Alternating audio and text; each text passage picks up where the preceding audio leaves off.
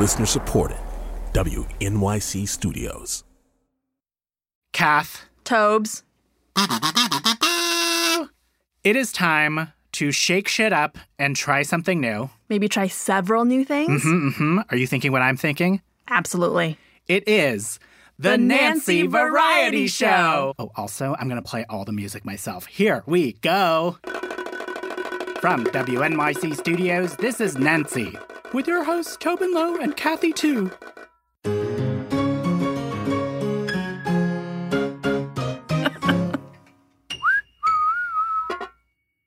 I just want to remind you that I play the drums, so you could have just asked for help. It's okay, I got it. Okay, so up first, it's a game I'm very excited about. Yes. It is a game we are calling... What are the Straights up to? What are the Straights up to? It's a jingle. That's the theme song. So, in this game, we're going to dig into the nonsense that straight culture seems to love. All right, Tobin, what ridiculousness are we talking about today? Today, Kathy, we are talking about gender reveal parties. Oh my God. If you're unfamiliar, gender reveal parties are where parents-to-be gather their friends and family to reveal the quote-unquote gender of their baby. Right, so the example I always think of is like, there's a cake, and the inside is like either pink or blue, but the outside you can't tell. Right. And then they cut into it to reveal the color. Right. Blue means boy, pink means girl. And it's so problematic. I hate it. It reinforces the idea of the gender binary. Totally. You know, it's like you're either a boy or a girl, and whatever you're assigned at birth is just it. And over time, how couples do these gender reveals has gotten wild. So, Kathy, here's the game for today. I'm going to tell you about different ways that couples have revealed the gender of their baby, and you have to guess whether it's a real thing that a real couple has done or something I totally made up.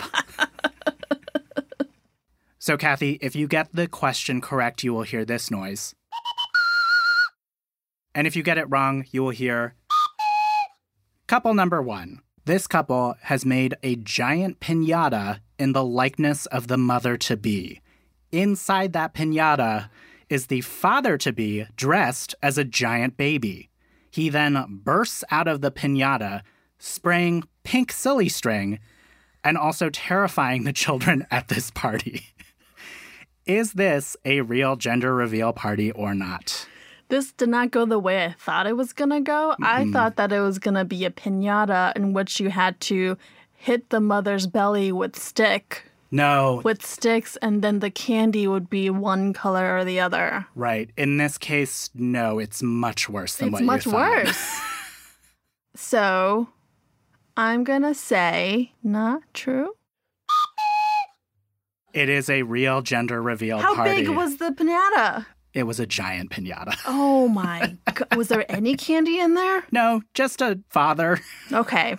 Not only did they violate that rule, they also made a giant piñata for no good reason. Anyway, sorry. Kath, sorry, you're losing.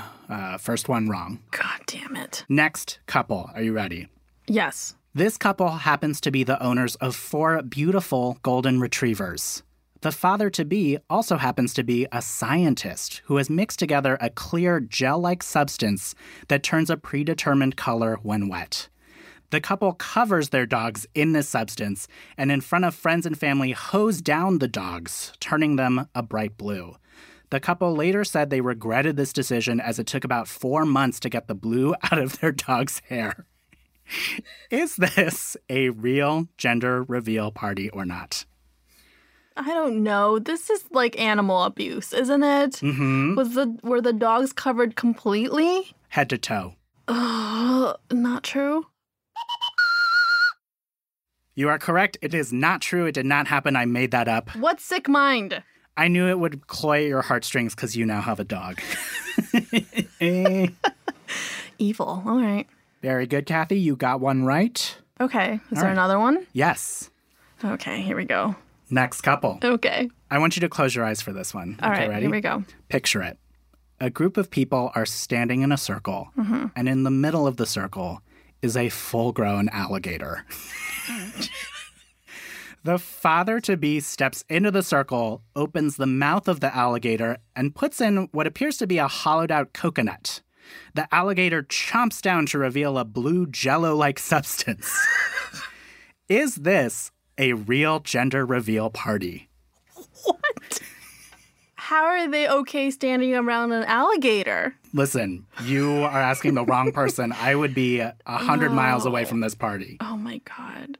I want it to not be true, but it sounds like something someone would do. Final answer? Yeah. This really happened, people. Oh, my God. This really happened. Oh, okay. Sad news for life, but good news for you. You finished strong with 2 correct answers, so I'm going to say you won. I am proud of myself, almost. But really, who won? Well, that brings me to my question. What did we learn today? That gender reveal parties are dumb and the binary is nonsense. Thank you. Agreed. But you did super well. I'm impressed. Yeah, thank you. All right. Next segment time. Are you ready, Kath? Yes. This segment is called Ask a Queer Professional. Ask a queer professional. That's the theme song for that one. So it turns out queer people are everywhere. Huh. I know. For pretty much every job you can imagine, you can find a queer person rocking it. So we thought, why not ask some of them for some advice? Yes. We're going to be talking to rad queer professionals about the jobs that they do, and they're going to answer your listener-submitted questions with all of their knowledge. And today, we are talking cars. Cars. That was pretty good, right? On the phone with us is Kaya Milstein. She runs the website Mechanic Shop Femme, where she offers advice to women and queer folks on everything from maintaining your car to being smart about buying a new ride. So let us welcome to the show, Kaya. Hi, Kaya. Hi, Kathy and Tobin. So excited to be here today. We're excited to have you. I'm going to start by asking, where are you right now? Where are we talking to you from? Right now, I'm in Brookfield, Wisconsin. I'm parked a couple blocks away from the collision shop that I work at.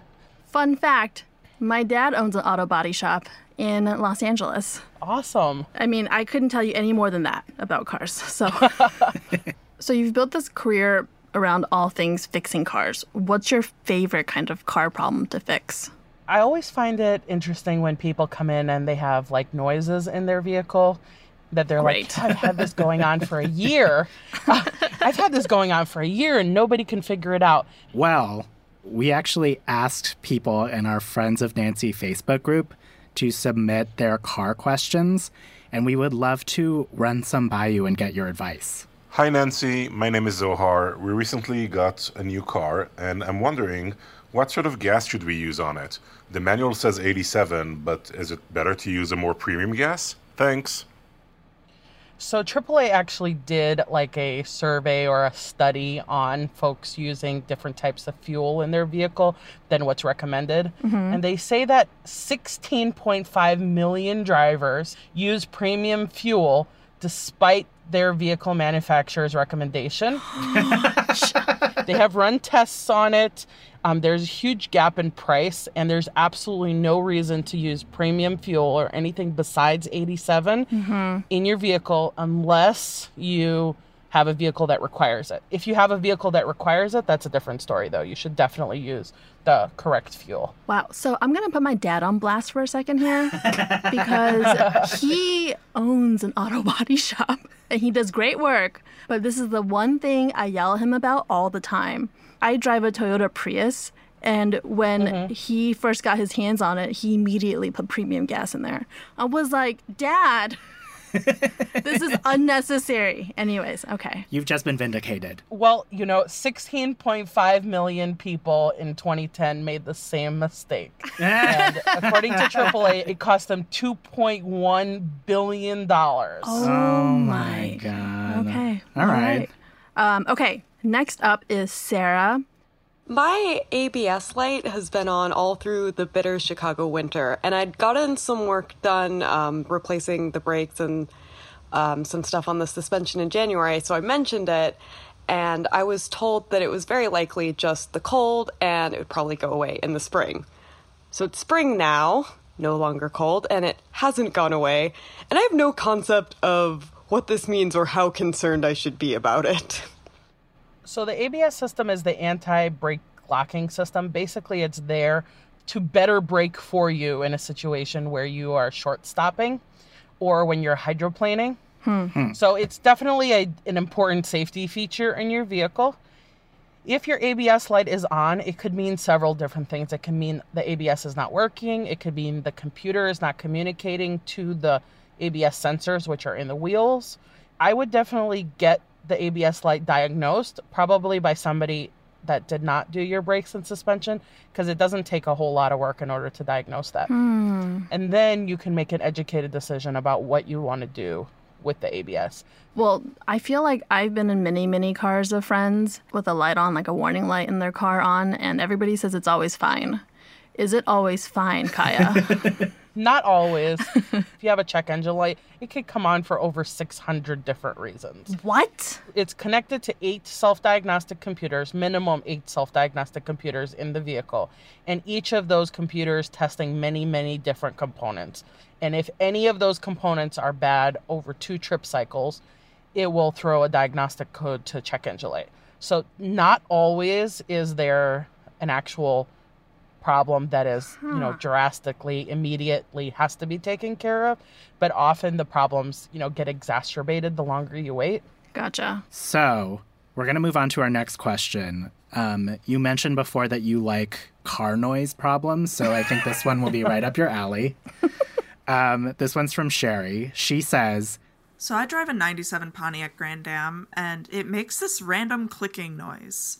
I'll be driving or sitting at a stoplight or whatever, and from somewhere within the dash, maybe towards the passenger side-ish, there'll be a rapid series of like 3 to 5, maybe 7 clicks. It's never like continuous, but it just goes, and then it just stops.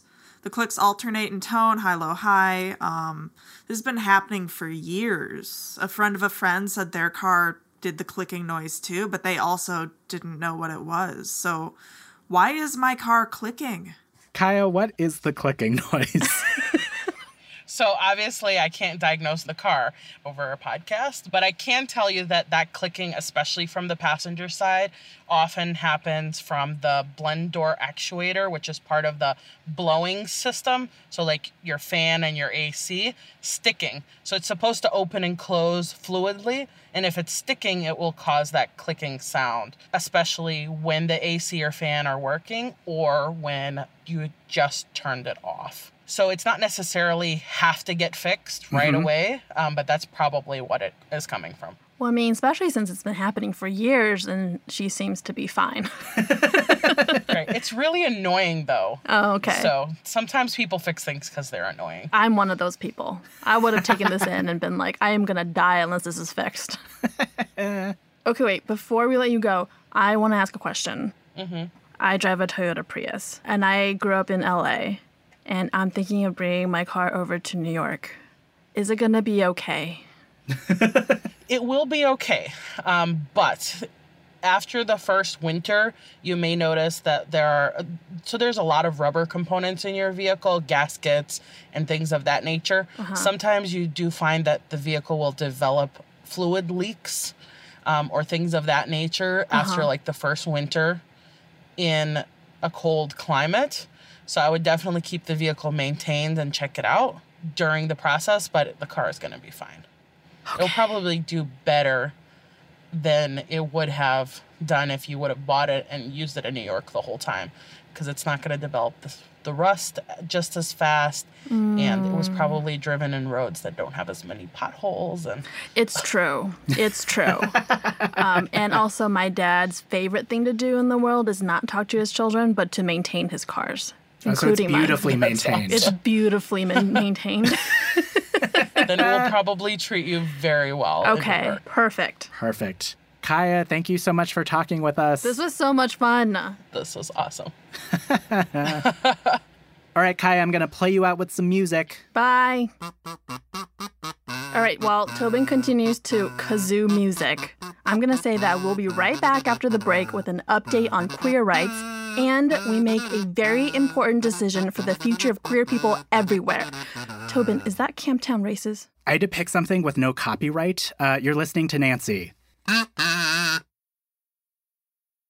The archives at Carnegie Hall hold treasures from our cultural history. In the new podcast, If This Hall Could Talk, we use these items as touchstones to explore how the past shaped the world we live in today. I'm your host, Jessica Vosk, and I'll be joined by historians, performers, cultural critics, and others to look back at the iconic venue's legendary and sometimes quirky history. If This Hall Could Talk, from Carnegie Hall and distributed by WQXR. Listen wherever you get podcasts. That's my miserable whistle to say that we're back. With the Nancy Variety Show. Yes. Okay, let's move on to the next segment.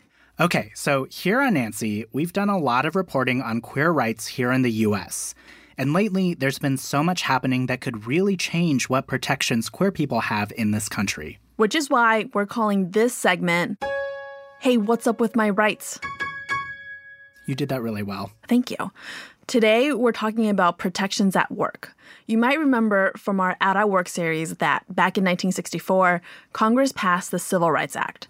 And part of that law, called Title VII, says you can't discriminate against someone on the basis of race, color, religion, national origin, or sex. And the way the courts have interpreted it has evolved over time. It's been used to protect women from discrimination. It's been used to say that sexual harassment is illegal. And in some cases, it's also been used to say that you can't discriminate against LGBTQ folks in the workplace. Right. So an example of that is the case of Donald Zarda. He was a skydiving instructor in Long Island who alleged that he was fired after he told a client he was gay. Donald sued, and his case has been working its way through the court for years. He actually died tragically in 2014, but his estate is continuing to pursue the case. And now the Supreme Court is going to hear it, along with 2 others involving LGBTQ workers. Which means they could decide once and for all if Title VII does or doesn't protect queer people in the workplace. So I decided to call up a friend of the show, Mark Joseph Stern. He covers the Supreme Court as well as LGBTQ issues for Slate. I wanted to ask about what to look for as the Supreme Court agrees to hear these cases. Hello. Hi, Mark. Hi. So glad to be making my return. So, Mark, what is the current state of protections for LGBTQ workers on the federal level? So it's basically a hot mess. Right. The TLDR is like it's all over the place depending on where you live. Exactly right. Truly, and this is not how federal law is supposed to work, but whether or not you are protected against anti-gay, anti-trans workplace discrimination under federal law depends on which state you live in. The last time we talked, we were talking about this case of Donald Zarda, who was a skydiving instructor who said he was fired because he was gay. What are sort of the circumstances of the other 2 cases? They are very interesting and in some ways kind of heartbreaking. So the other sexual orientation case is Bostock versus Clayton County, Georgia, which involved an employee of the county who joined a gay softball league called Hotlanta. And essentially, because he joined this gay softball league, he was terminated. And he then sued and said, look, you only fired me because I'm gay. And the county turned around and said, well, that doesn't matter because you aren't protected. And the case went up to the 11th Circuit Court of Appeals, and the 11th Circuit sided with the county and said, you know what? Congress did not intend to outlaw anti-gay discrimination in 1964. You are not protected under this law, and throughout his case. The third case, which is also very interesting, is called R.G. and G.R. Harris Funeral Homes. So it involves a trans employee of this funeral home in Michigan who, when she started working, presented as a male, which was her sex assigned at birth. She worked there for a number of years, presented as a male, but eventually told her boss, hey, listen, for much of my life, I've been struggling with gender identity, and I now recognize that I am a woman, and I'm going to begin the process of transitioning. which will mean, among other things, presenting as a woman at work. And her boss, who was very, very religious and very anti-LGBTQ, said, well, that's too bad for you. I'm going to have to let you go. And so the employer very, very clearly fired her on the basis of her transgender status. She wound up winning a unanimous victory in the 6th U.S. Circuit Court of Appeals, which disagreed with some other conservative courts and said, yes, of course, discrimination on the basis of sex encompasses anti-transgender discrimination, and so we're going to rule in her favor. And that case was appealed, and the court took all three. So we're going to have a big old blockbuster term next year when the court's going to decide all of these cases at once. So for those arguing that Title VII doesn't cover LGBTQ workers, how does that argument play out? So what they say basically is that no one who voted for Title VII of the Civil Rights Act in 1964 thought that the law that they were passing protected gay, bisexual, or transgender people. And I think that that is probably true. But the problem with that argument is that no one who voted for that bill, or at least few people who voted for that bill, had a very clear idea of what sex discrimination meant. This provision banning discrimination because of sex was added kind of at the last minute by a very racist congressman who did not want black women to have more protection in the workplace than white women. So he said, well, if we're going to ban race discrimination at work, we also need to ban sex discrimination at work. And so there wasn't really much floor debate at all about what this meant. And so it's easy to say, sure, of course, no one in 1964 thought that the sex discrimination encompassed anti-gay discrimination or anti-trans discrimination, but it's much harder to say what they actually thought the bill did. And so we have to focus instead on text and precedent. We can't really get anywhere useful if all we do is try to take a time machine back to 1964 and figure out what the congressman meant. So is it just LGBTQ workers who would be affected if the court rules that Title VII doesn't cover sexual orientation and gender identity? Not at all, although it does depend on how they rule. But another factor here is the doctrine of so-called sex stereotyping. So the court ruled long ago that a form of sex discrimination is sex stereotyping, wherein an employer says, I don't like this female worker because she's too masculine. She's too butch. You know, she doesn't present herself as sufficiently feminine. That is sex discrimination, and it is illegal under Title VII.